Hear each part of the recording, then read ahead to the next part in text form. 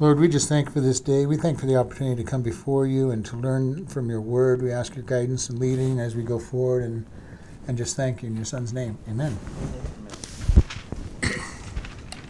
All right, chapter 15, starting at verse 22. Without counsel, purposes are disappointed, but in the multitude of counselors they are established. A man has joy by the answer of his mouth, and a word spoken in due season, how good it is. The way of life is above the wise, that he may depart from hell beneath. The Lord will destroy the house of the proud, but he will establish the border of the widow. I'm going to stop there and look at some of these. All right, verse 22. Without counsel, purposes are disappointed, but in the multitude of counselors, they are established. And this is an idea that we started, I think, to talk about last week, but without counsel, purposes are disappointed, they're afflicted, they're wretched, they go bad. And we see this a lot of time when you deal with somebody who thinks they have all the answers to everything, and you watch them make all kinds of mistakes because they never will involve other people in their direction.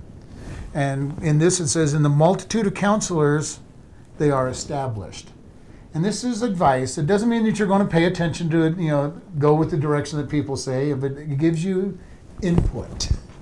And when I was managing, I used to do a lot of this. I would get input every once in a while and say, okay, what do you all think about this? I usually had a way that I wanted to go, but I wanted to hear what others had said.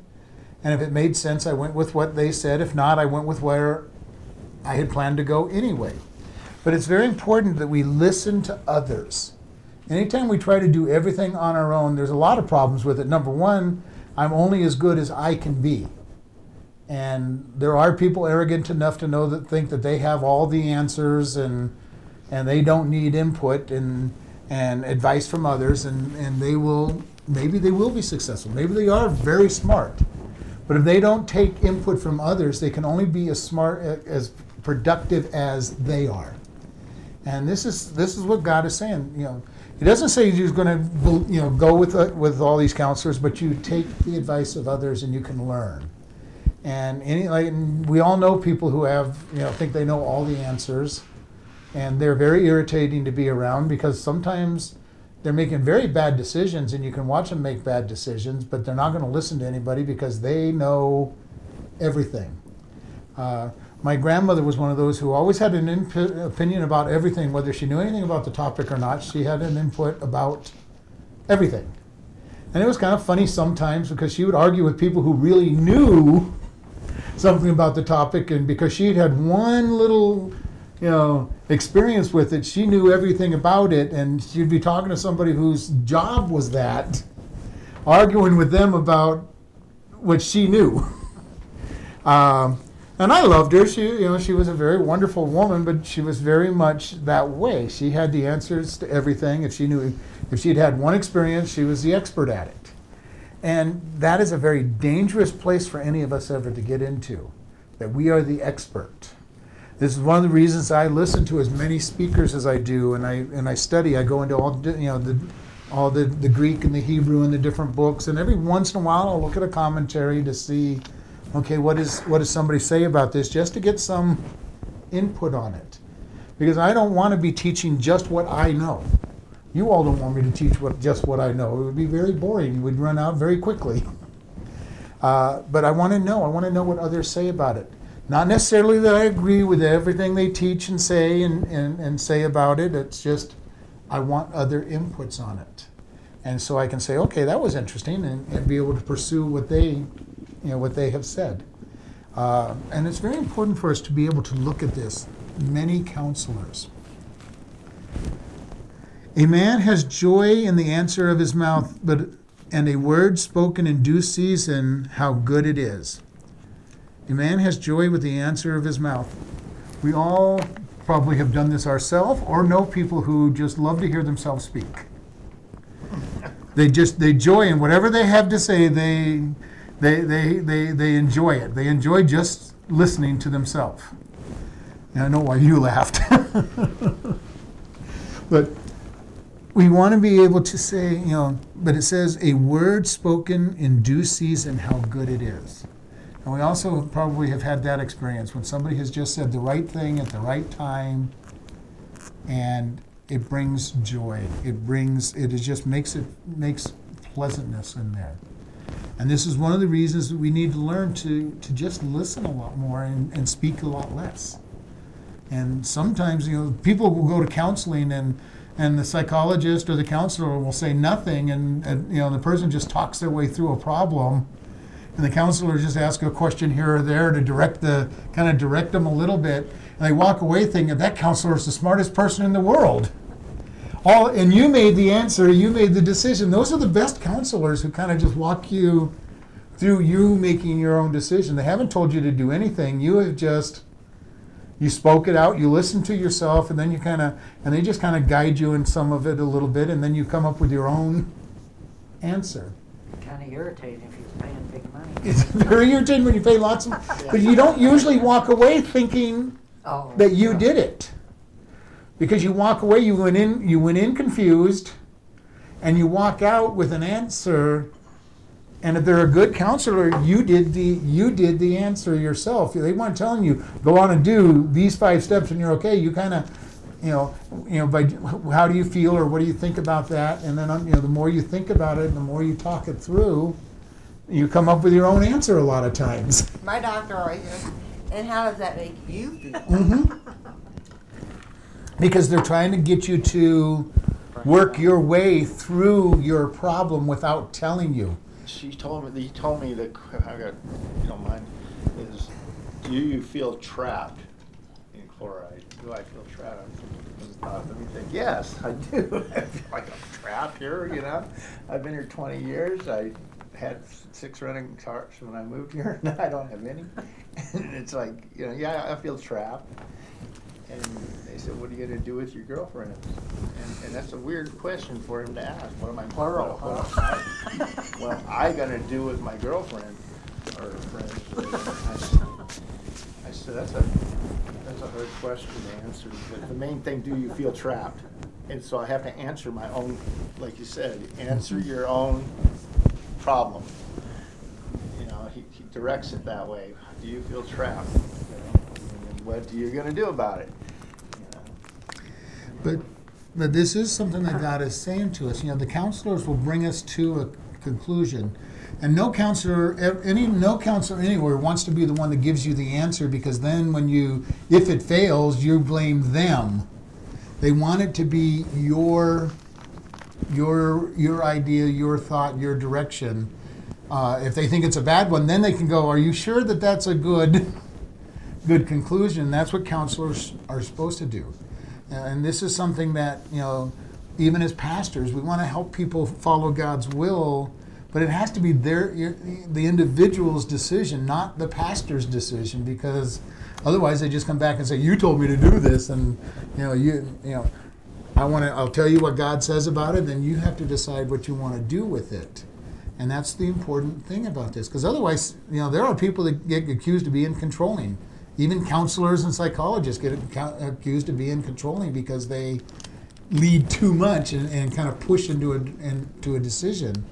And pastors get this quite often, because they step over the boundaries of what it is. I mean, we teach God's word, and we want to work with people and say, well, how are you applying God's word? What does this mean to you? And it's very important. A good counselor is just giving advice from what they know and should draw from you where you want to go. And that's what I said. When I talk to people, what would you do in this situation? I listen to what they would do, knowing what I was planning to do. But if I hear something that is critical, then I'm going to go, well, now I need to reevaluate where I was at, what I was going to do. And it's very critical, because we need to learn to be able to walk in God's word, listen to his counsel, listen to what we should do, and then make decisions. When I was in management, I taught lots of people to be managers, and my first question anytime something went wrong is, why did you make the decision that you made leading into the problem? And then I told them the worst thing they could tell me is, I don't know why I did it. Because I can't work on I don't know. But if you told me why you did it, I could tell, we could work on how to make better decisions. And that is important for us in anything that we do. Why did you do what you did? Then you can look back at, okay, well, I did this and this is why, and it didn't seem to work. And then you can maybe change the why and make a better decision the next time. And that's the important thing. And this is why counselors ask you the big question: how does that make you feel? Or, they might go, well, how did you get there in the first place? What decisions led you to this? And what they're basically asking you is, why did you do the things that led you to this? And once you know the whys, then we can try to, then you can sit down and try to make better decisions, or at least avoid the bad one. I think about people who make, especially women, they keep getting with the wrong guy all the time. Same mistake every time. Yeah. I did a study on the brain of the why. Just the word why makes something click in our brains. A question mark, why, and it makes your brain start moving the gears and thinking of why of this and that. But that's actually something in our brain is why. The word why is what they use a lot to click that, make your gears to start moving in your brain.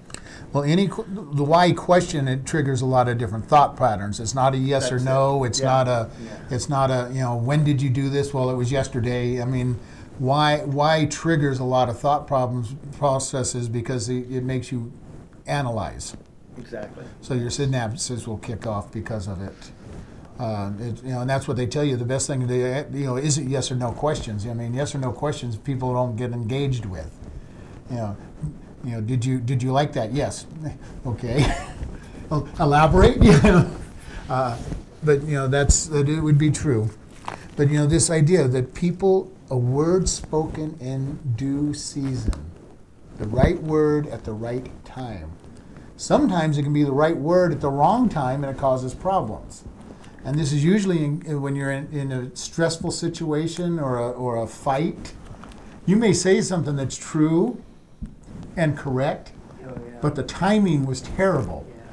The person's mad at you, they're not listening at you, and all you've done is say that, by telling them the truth, is you kind of stuck a knife in them saying, you did wrong. And so due season is important on there, spoken in due season. And this is very important. This is one of the reasons I keep teaching us, our job is not to sit there and defend ourselves. God will defend us, because when somebody's mad at us and they're trying to attack us verbally, not physically necessarily, but verbally, to start trying to be rational with that person does not usually work. So it takes God to set up the situations, put the right people in there to bring them back to where they're supposed to be, and just let God be our defense. Because when we start trying to defend ourselves in the middle of a battle, it very rarely works, because somebody's just not listening. And that's why when you're trained to work with customers, you're not trying to tell the customer that they're wrong, because whether they're wrong or right doesn't matter, because they feel at that moment that they're right. Yeah. And they could be totally wrong. And I've dealt with customers and been nice to them and tried to help them out. And then I'd have people, as soon as they walk out the door, or leave the area, the people behind me, how could you put up with that person? And they were so irrational, or they'd even start laughing at times, because of the way that person represented themselves. And it's like, well, you have to be nice to them, and you do that. It used to be customer service, whether the customer was wrong or right, they were always right. Yeah, that's the figure of speech. The customer's Yeah. always right. I know my mother trained me as a waitress, and she said, I don't care what your problems are, you come in with a smile, whatever you come against that day, they're always right. Yeah. But in the police They don't business, the honor that customer's always anymore. wrong. No, not necessarily. Not if they're a good officer. I mean, if they arrest somebody, the customer's wrong. Well, no, it's just that they've committed a crime, and even then, a professional police officer will treat them with respect and honor. Oh, and, yeah, right. Even, because otherwise you're going to harm them, because if you start getting in the wrong thought, they're going to be wrong. But I used to teach people that the customer's always right. And then the corollary to that, if the customer's wrong, refer to the first rule. The customer's always right. Yeah.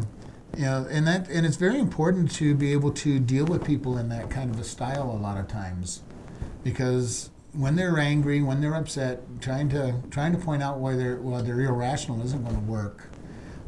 If somebody's mad at us because we're a Christian and we lived Christ in front of them, they might be mad at us, and it's Jesus said, the people are going to hate you because they hated me. And it's an automatic. We need to understand these kind of things, because the world is evil. And we are sinners in the core of our being, so we will tend to be evil if we're not having Christ overrule our lifestyle.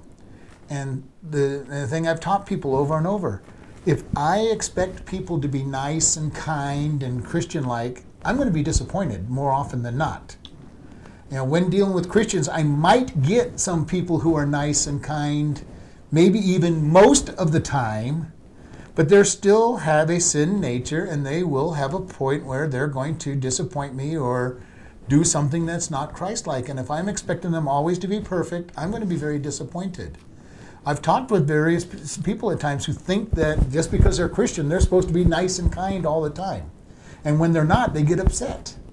And it's like, you can't. They're humans.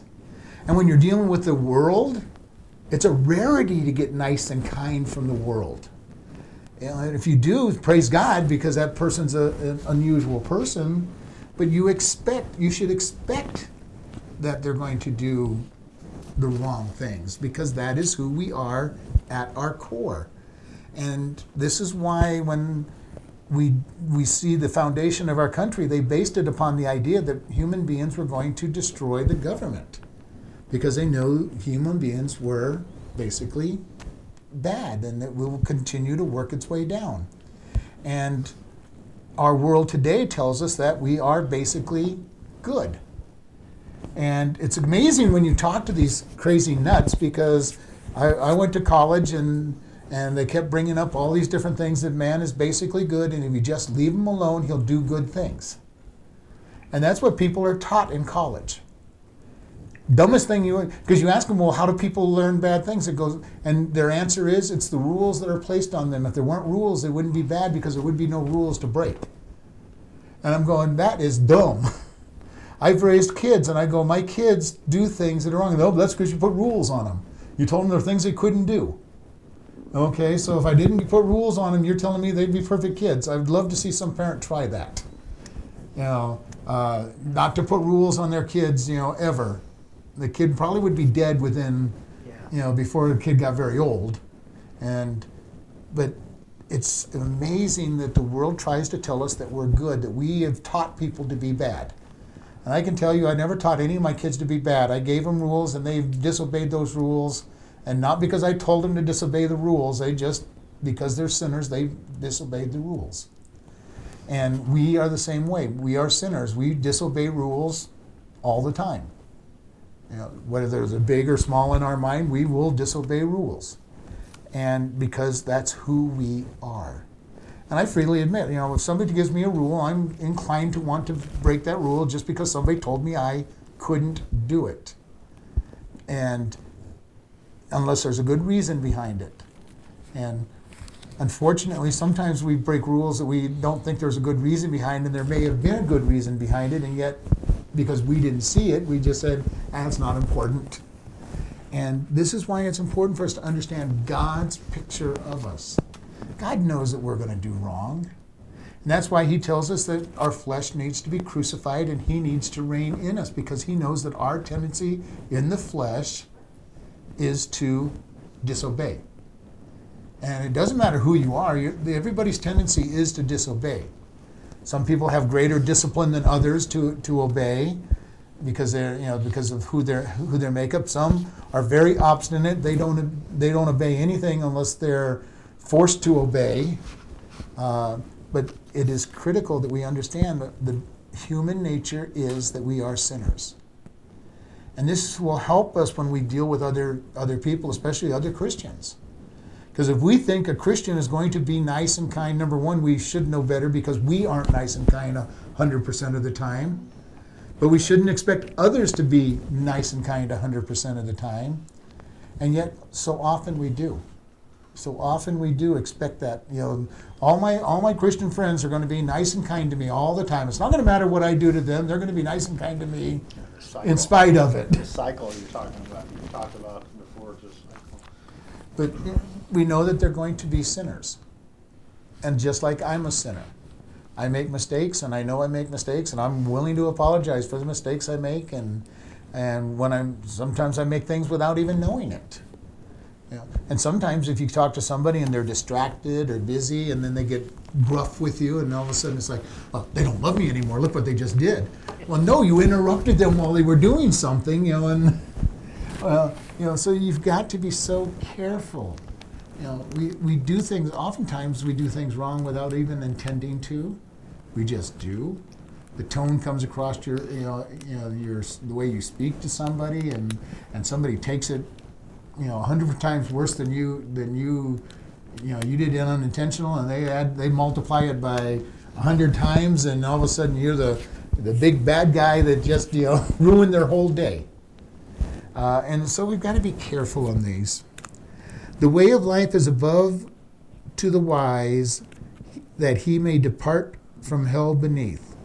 The way of life, God's way of living, and it says is above to the wise. God's ways are always greater than our ways. And if we look to him, we will walk above most everything that's going on. When people speak angry or bad to me or to us, if we're looking at God's way of life, we're going to look and say, okay, I'm going to walk above this. I'm not, we call it a lot of times the old statement, taking the high ground. Not responding to somebody's negative response, not getting down in the mud with them to argue over the points. And it's really critical for us, even if they're wrong, for us to dig down and wrestle with them in their mud is not going to be productive. It is let God be our defense and be able to pull back and say, okay, God, I'm just going to hide in your shelter and you deal with this. Because eventually the truth wins out. The truth will always come out. And when people are gossiping about other people and making things hard about them, you're better off just letting God deal with it and letting the truth come out when it comes out, because it always will. It will always come out, and you may feel like you've been damaged in the process for a period of time, but the truth will come out in the long run. And God will make sure that it comes out. As long as you're not getting yourself mixed up in it and trying to defend yourself, he'll bring out the truth. Because if you start attacking the person who's gossiping, all you're doing is making it look like it's real. If you try to set the record straight, then people look at you and, what's the saying? Where there's smoke, there's fire, or you protest too much, so there must be truth in there. You're better off just letting yourself stay silent. Let God bring the truth out. And the amazing thing is, most of the time, others will come to your defense. Others will come to the defense and saying, well, that just doesn't sound like that person, or, are you sure that you're giving the facts right? And they start calling that person into question, but it's not you that does it, and you're walking the way that God wants. You're walking above and beyond where people are at. You're looking and saying, God, I want to live your lifestyle. Jesus loved the people. Did that mean he never said anything harsh about those who deserved it? No, you look at how he dealt with the Pharisees and scribes. He said this style of living. He didn't attack them personally, but their style. The same thing that we can do. This is not the right way to live. We're going to be called, and when we stand for God, we have morals, we have absolutes. When we stand for God, people are going to not like it. They're not going to like the fact that we call sin a sin. And we've talked about it many times, that Christians may have this comment that we say, we love the sinner but not the sin. And we've talked about this. The world can't separate the two, because the world says you act the way you are. And we say, no, we are sinners, and sin is the action that we do, and we can separate the two. And this is why we know that when we walk and we make a sin, we know that we're not that sin. And it's very important for us to be able to separate the two. Because otherwise, we're not going to love anybody. If we can't separate the action from the person, we're not going to love anybody. But the world they have no sinner, they have no sense. What you do is what you are. And that they can't comprehend the whole idea of splitting the two up, the actions and who the person is, because they don't have that capacity, because there's no sin or sinner in their mind, and therefore they can't separate the two. And this is why we walk the way of life, and we depart from hell below, it says. And it takes us out of the troubles. It takes us out. We live God's way. We start making good decisions. And I hope you've noticed it as you make good decisions, everything seems to start walking in its place, because that's part of the sowing and reaping. We usually think of sowing and reaping in a negative sense. I do this bad thing and I get punished for it. There's sowing and reaping on the good side too. When I'm doing the right things, there's a good reaping that comes back from the good seed that's sown. You don't lie, you don't steal, you don't cheat, and then people start saying, okay, this person's somebody I can trust. They're reputable. I want to be around them. I don't want to be if you get the person who's doing the wrong, they don't want to be around you. They don't want to see you. But the laws of sowing and reaping that God puts in place are for good and for bad. And so we want to sow good seed. We want to be kind. We want to be nice to people. And then we watch people's attitudes change toward us. And I've said this over and over. I've seen more people's lives changed by giving them God's grace than trying to pile law upon them. Because I know that law doesn't work, because it doesn't work for me. If somebody says, well, this Bible says this and you got to do this, if God hasn't convicted me of that, you're telling me that is not going to encourage me to do it. Now, I will read the God's Word, and I will take that, and I will take it and store it because I've been around long enough. But the law is not going to encourage me to be obedient. But by God's grace, I have made many changes as I've read God's Word and said, well, I probably should do that. And to give grace, to give them room to be able to fail before God. God says, who are you to judge his servants? And we want to be very careful that we don't judge his other servants, because, if I wanted to do that, I've been walking with God for 44 years and I've come a long ways. I could judge everyone. Why aren't you where I'm at? Well, because you haven't gone 44 years in walking with God, possibly. You haven't studied his word for 44 years the way I have. And I still have lots of problems, and I've been following him for 44 years in his word. And somebody can come along and say, well, why aren't you where I'm at? Because I haven't got there yet. And this is what's critical. It's not that we don't read his word. It's not even that we don't challenge each other to step more into God's word. But to judge somebody because they're not there, we don't want to do that. Because they need to grow in Christ. Now, if I see somebody and they're not growing at all, apparently I'm going to ask them, I might ask them, well, where have you been growing? Tell me about how you're growing in Christ. And challenge them, are you growing? Because that's important. It is important to grow. And my sermon at the beginning of every new year pretty much is that kind of, where are you? Are you further along today than you were a year ago? Look back and say, am I growing? Because if we're not growing, we do have a problem. And I have been places, and I know Christians who don't seem to grow. They're just happy staying where they're at, and they're never challenged. They're not getting into God's word, and they look back over their life and say, "Wow, I haven't learned anything. I haven't gone forward with God." And then, the more they get into God's word, the more they grow, and the faster they grow. And I'm hearing it a lot from people as I'm encouraging people to read the Bible and listen. They're saying, I've learned more in a year than I've learned all my years of walking with God. And that to me I'm glad on one side, but it's a very sad statement to me for somebody who's walked with God for a long time. What happened to those other years? And I'm glad that they're growing now, but I'm very sad about what happened in the past. It bothers me. And like I said, I learned this lesson in my 30s when I was assigned to teach a senior adult men's class, and it scared me to death getting ready to talk to guys that had been walking with God for 30, 40, 50, 60 years. And then I talked to them and found out these guys don't know anything more than these 20-somethings that I was teaching most of the time. and it was a shock to me. It was a real shock to me because I had spent all my life in God's Word and learning, and to find out that other people weren't doing that, was a very eye-opening experience, but it was very shocking. And so my encouragement for everybody is learn. Spend time in God's Word. Learn it. Any comments before we go on? I'll go. All right. Verse 25, the Lord will destroy the house of the pride, but he will establish the border of the wicked. And this is kind of an interesting thing. God works in the lives of people. Now my Bible Wait a says minute. widow, not wicked. Widow. Did I say wicked? Yes. I'm sorry. Widow.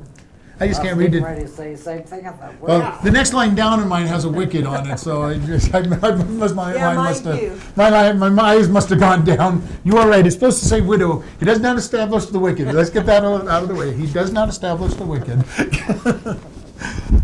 The idea of this one is that God does not let flesh exalt itself in front of him. If you want to say that I've done anything, God is going to say, well, let me show you what your pride is going to accomplish. And he will destroy it. He will tear it down. The widow or the humble is another place where it says he exalts the humble. He exalts the widow. He establishes us. When we are dependent on him, he establishes us. He protects us. And this is very important for us to be able to get that knowledge of how am I standing before God? Am I living in him, or am I living in my own flesh? And we've probably all know and seen people who are telling you all about what they have done. Look what I have done. And this is very important for us to understand that when God is working through us, it's not me doing it. If we were to build this church into 2 or 3, 4, 500 people, it wouldn't be me who did it. It would be God who did it. And I would love to see us get a bigger church, because there's more we could do with a bigger church. But if God's going to keep us this small, then he keeps us this small for a reason. There's also an intimacy in a small church. And that is a good thing also. If it was a very large church, sometimes it's hard to get to the pastor of a small church. A big church, excuse me. Because the pastor's busy doing so many things and dealing with so many people.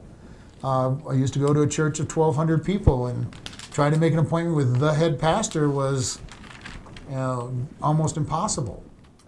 But so there's advantages, there's disadvantages and advantages of both sides. And while we have a small church, I'll take full advantage of being able to be intimately involved with everybody who wants to have a close tie with learning. Because if he builds the church, then that's going to be harder.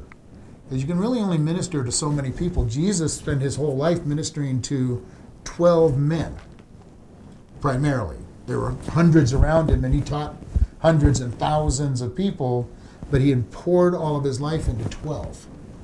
And by his example, it pretty much tells me that that's probably about the most that somebody can handle at one time to really minister to. And we want to be careful about that. We don't want to stretch you out. All right, verse 26. We're going to read a few verses again. The thoughts of the wicked are an abomination to the Lord, but the words of the pure are pleasant words. He that is greedy of gain troubles his own house, but he that hateth gifts shall live. The heart of the righteous studies to answer, but the mouth of the wicked pours out evil things. The Lord is far from the wicked, but he hears the prayer of the righteous. The light of the eyes rejoices the heart, and a good report makes the bones fat. The ear that hears the reproof of life abides among the wise. He that refuses instruction despises his own soul, but he that heareth reproof gets understanding. The fear of the Lord is the instruction of wisdom, and before honor is humility. All right. Verse 26, the thoughts of the wicked are an abomination to the Lord, but the words of the pure are pleasant words. And then think about this. The thoughts of the wicked are an abomination to God. Their very thoughts. Yeah. The very thoughts when you're thinking wickedness, is an abomination. And that's a strong word. Abomination is a very strong word for what it's talking about, that God really is wants to get sick. An abomination really is something. It literally means that you want to get sick. You come across something that is just sickening to you. Yeah. Our problem most of the time is that we don't see wickedness in this same light. We don't see wickedness and sin as an abomination. There's even a fascination with it sometimes. If we think about some of the movies and shows that we might watch and the stuff that is taught during those movies, these people go on murder sprees, or even some of the shows that are action based where the good guy is doing it for the right reasons, but it's all violence. That's not God's way of getting things accomplished usually. Now, I'm not saying it's 100% wrong, because he told the children of Israel to go into the Canaan and kill everyone. Why? Because they'd had over 400 years of sin and they weren't going to repent, so God said, get rid of them. Very rare is that his answer, though. God did it in the days of Noah. Man got so evil that he sent the flood to kill everyone. In Revelation, it's going to be that everything is so bad that God says, we're just going to destroy everything. We're going to take those who have repented and we're going to go forward, but he's going to destroy the world. Yeah. So there is a place for that kind of action as long as God is directing it, and there's been plenty of chance for repentance. But we would have to be very careful to make sure that we heard that it was God's idea to do. And yet we fill our minds with this, that the ends justify the means. And that's the world's way of doing it. As long as I get a good result, it doesn't matter how I get there. And God's saying, no, I have a way for you to live. I have a way for you to live. Don't go do wrong things just because you're trying to get to a good result. And this is very important for us to understand. Following God's way of doing things always. And it says that, but the words of the pure are pleasant words. And it's very much true that we want to be around people who speak those pleasant words because it comes out of their heart. We know there's sincerity about it. The last thing you ever want to have to do is say things that are insincere. Yeah. I had somebody do that one time to me. They're going, I love what you're doing for the church. And the person didn't even know me. And I'm going, what is it that I've been doing? Now, I knew what I was doing and all of that, but this person who didn't know me and didn't know what I was doing, their words did not mean anything to me. Right. It's like, okay, what do you know about me? Don't be doing this false flattery stuff because Yeah. I don't buy into it, and nobody does. To have somebody says, I love what you did when you did this is one thing, but to just say, you're a really nice person and they don't know you, that doesn't mean a whole lot.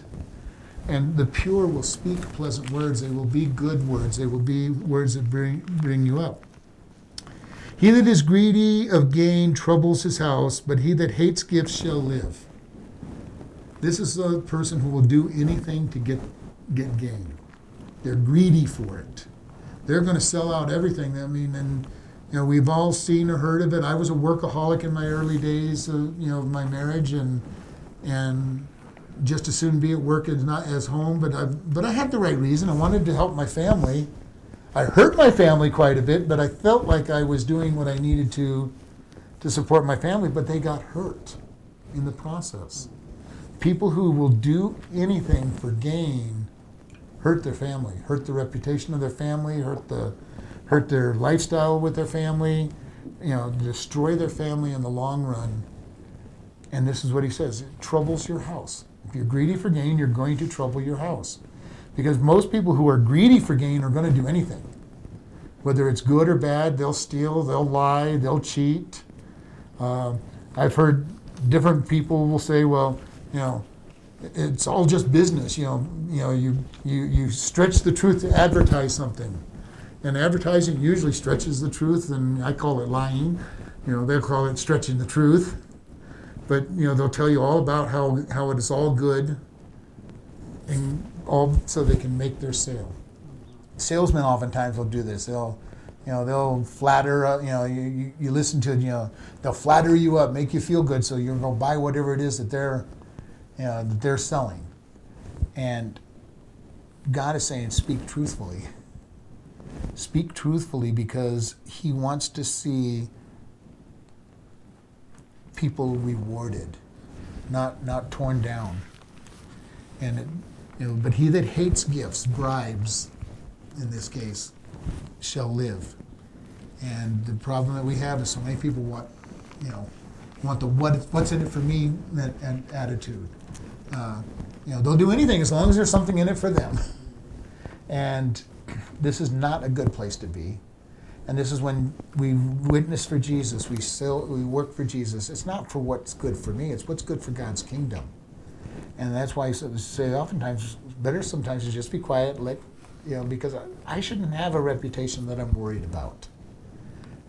Do I want to do things to destroy my reputation? No, but am I worried about others saying things that don't match my reputation? No, I'm not, because God will bring the truth out, and it's very important for us to be that way. We don't take the bribes. We're not looking at what's good for me. We're looking for what's good for God's kingdom. And sometimes that may be that people get to slander me and say things, or even crucify or kill the Christians. Why? Because God says that testimony wins out. And then, like I shared a couple Sundays ago, the Coptic Christians that were killed by ISIS. Is it good that they died? Absolutely not. Was it good that they did it? No. But the greatest thing was they died while praying, and that was what people saw and have heard. They saw these 20 people praying to God as they're being killed. That brings a testimony out for God. They get to go before God and get the crown of the martyr and everything, but they did it, and they lifted God up high. And we need to be at a place where is everything we do lift God up high. When we are attacked, when we're made fun of, when we're killed, are we lifting God up? Are we, and this is the key to living according to his way. If I am crucified, I don't have anything to worry about, because it's God who's being condemned or rejected, because I've been killed. My flesh has been killed. And we want to be able to let him lift us up. I just had a thought last night, a kind of a dreamy thing. It was America. We always have to have an enemy. I mean, we always have to have a war going on or something going on to keep the enemy. So now it's ISIS or something, and it's usually the CIA or somebody. U.S. is behind it. You know that. And I just, gosh, isn't that sad? Because we need to sell more weaponry. We'll just make up an enemy. So now we have an enemy with ISIS, because they martyred these poor 20 missionaries, Well, ISIS is an enemy, but it's... And they weren't missionaries. They They were- were seasonal workers. Oh, were they? They weren't. Yeah, they were people living in that country. Oh. Coptic Christians living in that Christian. The Pope even came up and said they martyred for Jesus. Yeah, There's a difference between being a missionary and a martyr. yeah, big difference between those. A missionary goes to a country, Dead. Yeah. Martyred gets killed for Jesus. Or for God. but martyrs oftentimes live in a place where they're martyred, so it's not necessarily a missionary. But we are also all missionaries in one sense too, if we're lifting God up. No, these individuals were living in that country and were just, Oh, okay. they weren't foreigners in that country trying to witness. So, the heart of the righteous studies to answer, but the mouth of the wicked pours out evil things. And this is studies is really interesting, because it really means to muse or meditate. So the heart of the righteous thinks about what they're going to say and then speaks. The mouth of the wicked person just pours out evil. They just say the first thing that pops in their head, and then keeps talking about what it is that's in their head, and if it's coming from their head, it's going to be evil because it's coming from the flesh, and so therefore their advice usually isn't that good. And so the idea on this is think before you speak, is how we would say this type of statement. And that shows a righteousness in it, because if you're thinking about what you're saying and you're a Christian trying to follow God, then you should be coming into what would God say in this? What is the biblical answer to this? And this is critical, because the one thing I've told many people in this room even as they tell me about things is we don't need to talk about this person or that person, or we don't want to say evil about them, and we want to keep coming back to this. God's answer is keep silent. Keep silent about some of the things. He doesn't want us doing foolish jesting and silliness, because he tells us that we will give an account for every idle word we speak, which should give us a pause right there, not to be just pouring stuff out of our mouth, because usually it'll be evil, it'll be coarse, it'll be something that shouldn't be said. So we need to really be thinking and stopping to think. There's an old saying that God gave us 2 ears and 1 mouth for a reason. We should listen twice as much as we speak. And this is basically what this verse is saying. Think, listen, know what you're saying. Make sure that it fits with God's way before you speak. And I'm guilty of it myself. I'll say things that I didn't think about. So I try as hard as possible to think before I speak, but every once in a while I will speak before I think and then go, wow, that was a dumb thing to say. God forgive me, and then I have to go to the person and say, forgive me, that was wrong advice, bad thing, bad things to do. And it says the heart of the righteous meditates the answer before answering. And I challenge each one of us, let's learn to do more and more, thinking before we speak, looking to say, is what I'm getting ready to say matching God's thoughts? And as long as you take a moment, a lot of times you won't say it, because it doesn't make sense. Or, yes, God, this is something you want to have said. And very important that we get there, because we don't want to have somebody come back and say, boy, you just talk foolishness all the time. And we all know that there are people out there that talk foolishness a lot of times. And God is saying, watch what you say, muse about it, think about it. The Lord is far from the wicked, but he hears the prayer of the righteous. We are righteous because we have Jesus Christ in us. He has made us righteous. He hears our prayers. But he does not come close to the wicked. I mean, he holds them off. And doesn't mean that he doesn't hear what they say. When they ask for his forgiveness, he's going to hear it. When they say, I need you, and God, come into my heart and save me, he hears that.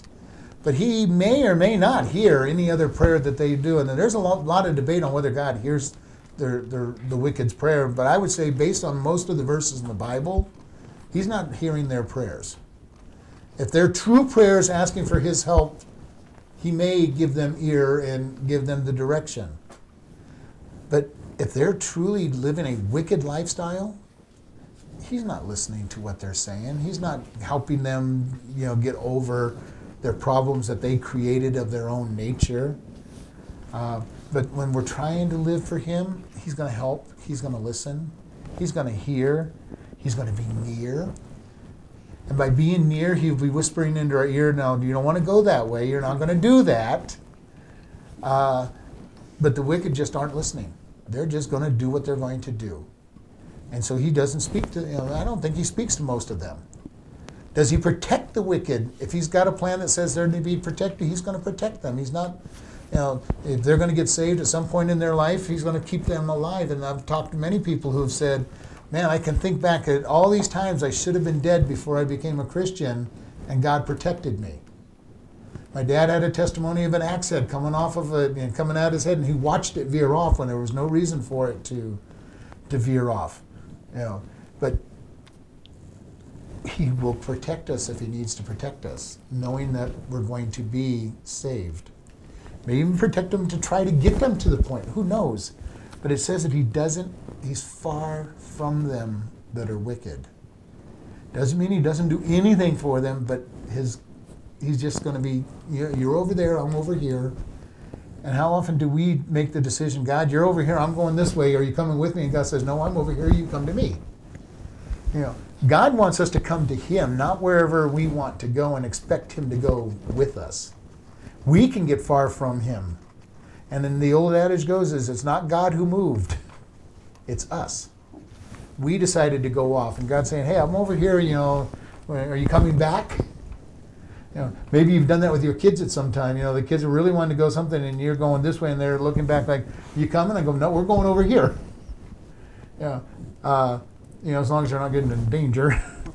But, no, we're going over here. I don't know where you're going, but I'm going over here. And you don't do that with a baby, obviously, or a toddler, but, teenagers, I've done that a lot with the teenagers. You can make your own decisions. You're going to have to be accountable for it, but it's a bad decision. And I've shared that with my second oldest son. He went out on his very first date with a girl that wasn't a Christian. I'm going, you shouldn't be going out on this date with this person. And, famous last words, it's not like we're going to get married. And a few years later, they were married. Children? Huh? Married with They don't have any children yet, no. But it was the idea of, okay, you're 16 years old. I could probably tell you not to, but it's probably not going to work for me to tell you not to go on this date. And but I told him, Bible tells you that says it's a bad decision. You shouldn't be doing this. You're making your decision now between God and you, but people are wicked enough. They do what you tell them not to do. They use the reverse psychology. Sometimes you have to do it the opposite. Go out with that person. Yeah, we wouldn't have gone that route. He was too much wanting that, so that was not the way to go. The best thing was to leave it in God's hands. Emotions and lust. The best thing was to leave it in God's hands, and sometimes there is a place where there has to be freedom. I've talked to people in the church. There's no way I'm going to tell people in the church, you can't do this, because, like you say, normally they would just go ahead and do it anyway because they're planning to. Exactly. I'll say, this is what God says. Now your answer is between you and God. My oldest son, one time I told him, because he was being disobedient, I'm going, okay, I don't know how to fix this, and so I'm going to put you into God's hands. Told me many years later that statement scared the daylights out of him, because he was more worried about God's hands than my hands, which I was hoping that he would be. Yeah. But there are times when you've done your job, you've trained somebody up, especially our kids, we've trained them up to do right and wrong, we've done the best we can to bring them to God, and we just let them make their decisions and say, okay, it's between you and God, and now you've got to deal with God. And because they're going to make decisions. And we need to give our teenagers that kind of room to make mistakes while we're still there to help them pick up the pieces so that they can learn how to be making good decisions as an adult. I've seen people that try to control their teenagers, and if you try to go too much control, you're not preparing them for adulthood. And as our kids get older and older, we give them more and more room to make decisions, knowing they're going to make some bad decisions. Just because I make bad decisions, I know my kids are going to make bad decisions. I can try to guide it. I can try to help them with God's word. And the older they get and the closer they get to being on their own, the more I had to let them make their decisions, and then try to talk to them afterwards about the result of the decision. And so, but it's so important for us to be there. The light of the eyes rejoiceth the heart, and a good report makes the bones fat. This verse is kind of interesting, because if you've got to do a little bit of study on what light means in the Old Testament to the Jews, the light is not referring to the sunlight. It's not referring to the light. It refers to God's truth and His way of wanting things done, His doctrines. So the truth to the light is of the eyes rejoice the heart. God's truth will rejoice our heart. And I hope you've all been there many, many times when God's word comes in and you've walked in it, you see, and there's rejoicing. And every time I try to disobey God's rules, it doesn't work. Whether I fall into them or purposely do them, there may be that momentary pleasure, but the consequences of it bring darkness. And we need to come back into the light and say, God, I need forgiveness. His light rejoices the heart. And a good report makes the bones fat. And this is literally, in bones in this case, should not have been bones, but the essence of the person. It makes them really get built up. And I've told everybody I have this really weird picture of heaven, and I don't know whether it's true or not, but I have this picture of heaven with people who have fed their spiritual bodies, being very plump and maybe even fat, and it'd probably be a good thing to be fat in heaven with a spiritual body that's been really trained up, and those that get to heaven totally emaciated and never have done anything to their spiritual body. Yeah, and whether that's true or not, I don't know, but it's how I picture it, because God says we're to feed on His Word, and His Word feeds our spirit. And I picture this, and this is something I picture, that when we get to heaven, there will be very clear who's been feeding their body and who has not been feeding the spiritual body. And it's my opinion, take it for what it's worth, but I have this picture. And people go, well, there's nothing imperfect in heaven. I'm going, well, there's nothing necessarily imperfect between a fat body or an emaciated body. It's just, have you ate or have you not? So it could all be just, I'm not very imaginative, but that's just something I picture. The ear that hears the reproof of life abides among the wise. And this hearing is to hear and obey. It's not just I heard words in my brain, but it is I heard them to obey them. It says, the ear that hears the reproof of life abides among the wise. And most of us don't like to be reproved. We don't like to be disciplined. But God says if we're His children, He's going to discipline us. And we need to be able to listen to that discipline and correct our life.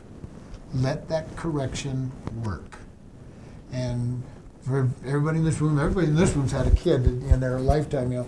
If you disciplined your kid, you expected your kid to respond to the discipline. You didn't expect them to go right back out and do the same thing that they had just been disciplined for. And God's the same way with us. He doesn't want to keep disciplining us for the same thing. When He disciplines us, He expects us to obey. Now, we are imperfect, and we do, we might obey, and usually when I discipline my kids, they would obey for a couple weeks or a month, and then they would disobey or fall into the same thing, and I'd have to rediscipline them. The idea wasn't to hurt them or make them, take fun away from them, but to let them learn that you don't do this. And you discipline them enough that eventually it became a lifestyle change to stay, and it was initially made to stay out of trouble. And isn't that what we do sometimes with God? God comes in, He disciplines us, and eventually we obey just for the reason of I don't want to be in trouble with God. I just don't want to disobey God and be disciplined, so I'm going to stop doing whatever it was I was doing. And that is really what discipline does. I get corrected and corrected and corrected. I get tired of being corrected, and I start living the way that I'm supposed to live. And that works the same way for God. He corrects us, and corrects us, and corrects us. God, I'm getting a little tired of this. I think I'll stop doing. God, either you stop disciplining me or I'm going to stop doing what I'm doing, and God doesn't stop disciplining. So we end up deciding to stop doing. And ideally, that should be after one time. But we all know that that's not what happens. It didn't work with our kids that way. It didn't work with us on a physical level when we were growing up. And it's not going to work on the spiritual level. God disciplines multiple times, and then we finally say, I'm tired of this discipline. I'm going to start doing it the right way. And that is where we want to come to, is that we will hear, and it abides, and it brings life. And once we start obeying God, we walk better. We start having a better time. He that refuses instruction despises his own soul, but he that heareth reproof gets understanding. And that's corollary of what we just talked about. If I'm not listening to him, I really despise my soul, because when I start disobeying, bad things are going to happen. And I know they're going to happen. I may not in the heat of the moment, I may not be consciously thinking about that bad things are going to happen, but usually right after it, and I start getting out of the moment, I'm going, why did I do that? Why didn't I tell the person the truth? Why didn't I admit that I had stolen that stuff? Why did I treat that person so bad? Why did I say that mean thing to that person? We didn't think about it right in the middle of it, because we were in the middle of the heat of the moment. Then afterwards we're going, boy, was I really dumb. You know, and it basically, if you don't come to that conclusion, you're despising your soul, because it's going to come back after you at you anyway. And he that hears reproof gets understanding. As we get to where we listen, we listen to the reproof. We don't react to it. And we say, I just want to get that understanding. I want to acquire knowledge. I want to act in a way that's correct. I don't want to neglect it.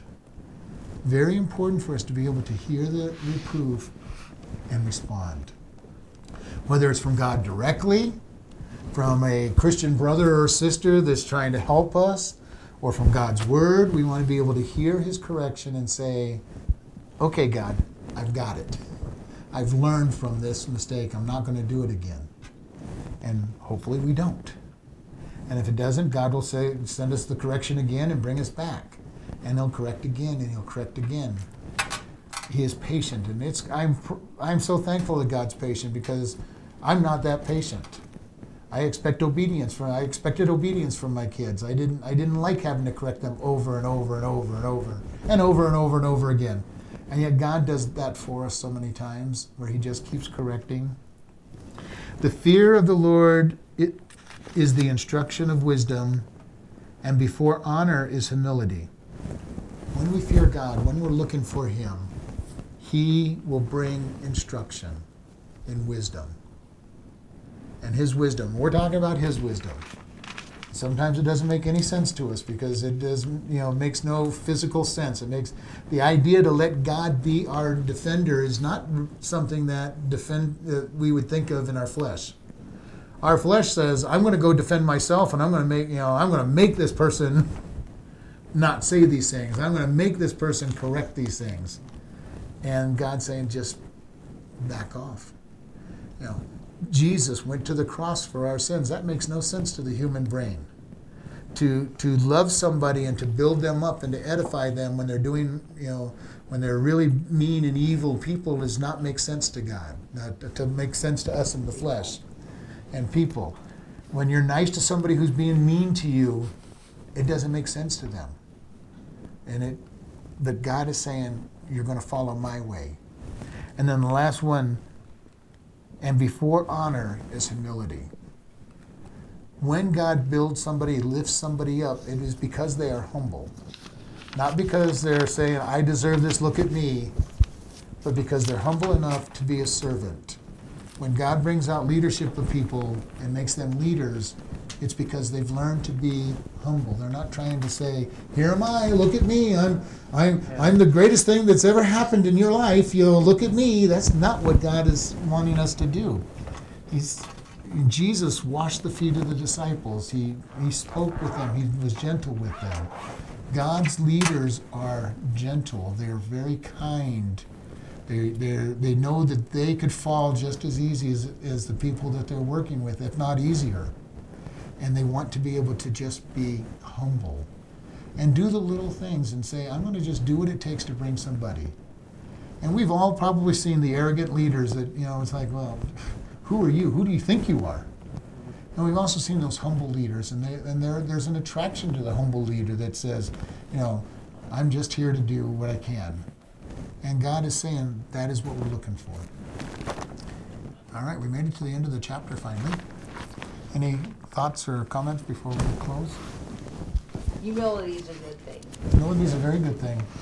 And it's very, very much against the flesh's desire, too. People love to be noticed. Lord, we just thank you for this day. We thank you for your love and your care. We ask that you go with us and help us in all that we do, and give us many opportunities to share you with others. And we just thank you in your Son's name. Amen. Amen.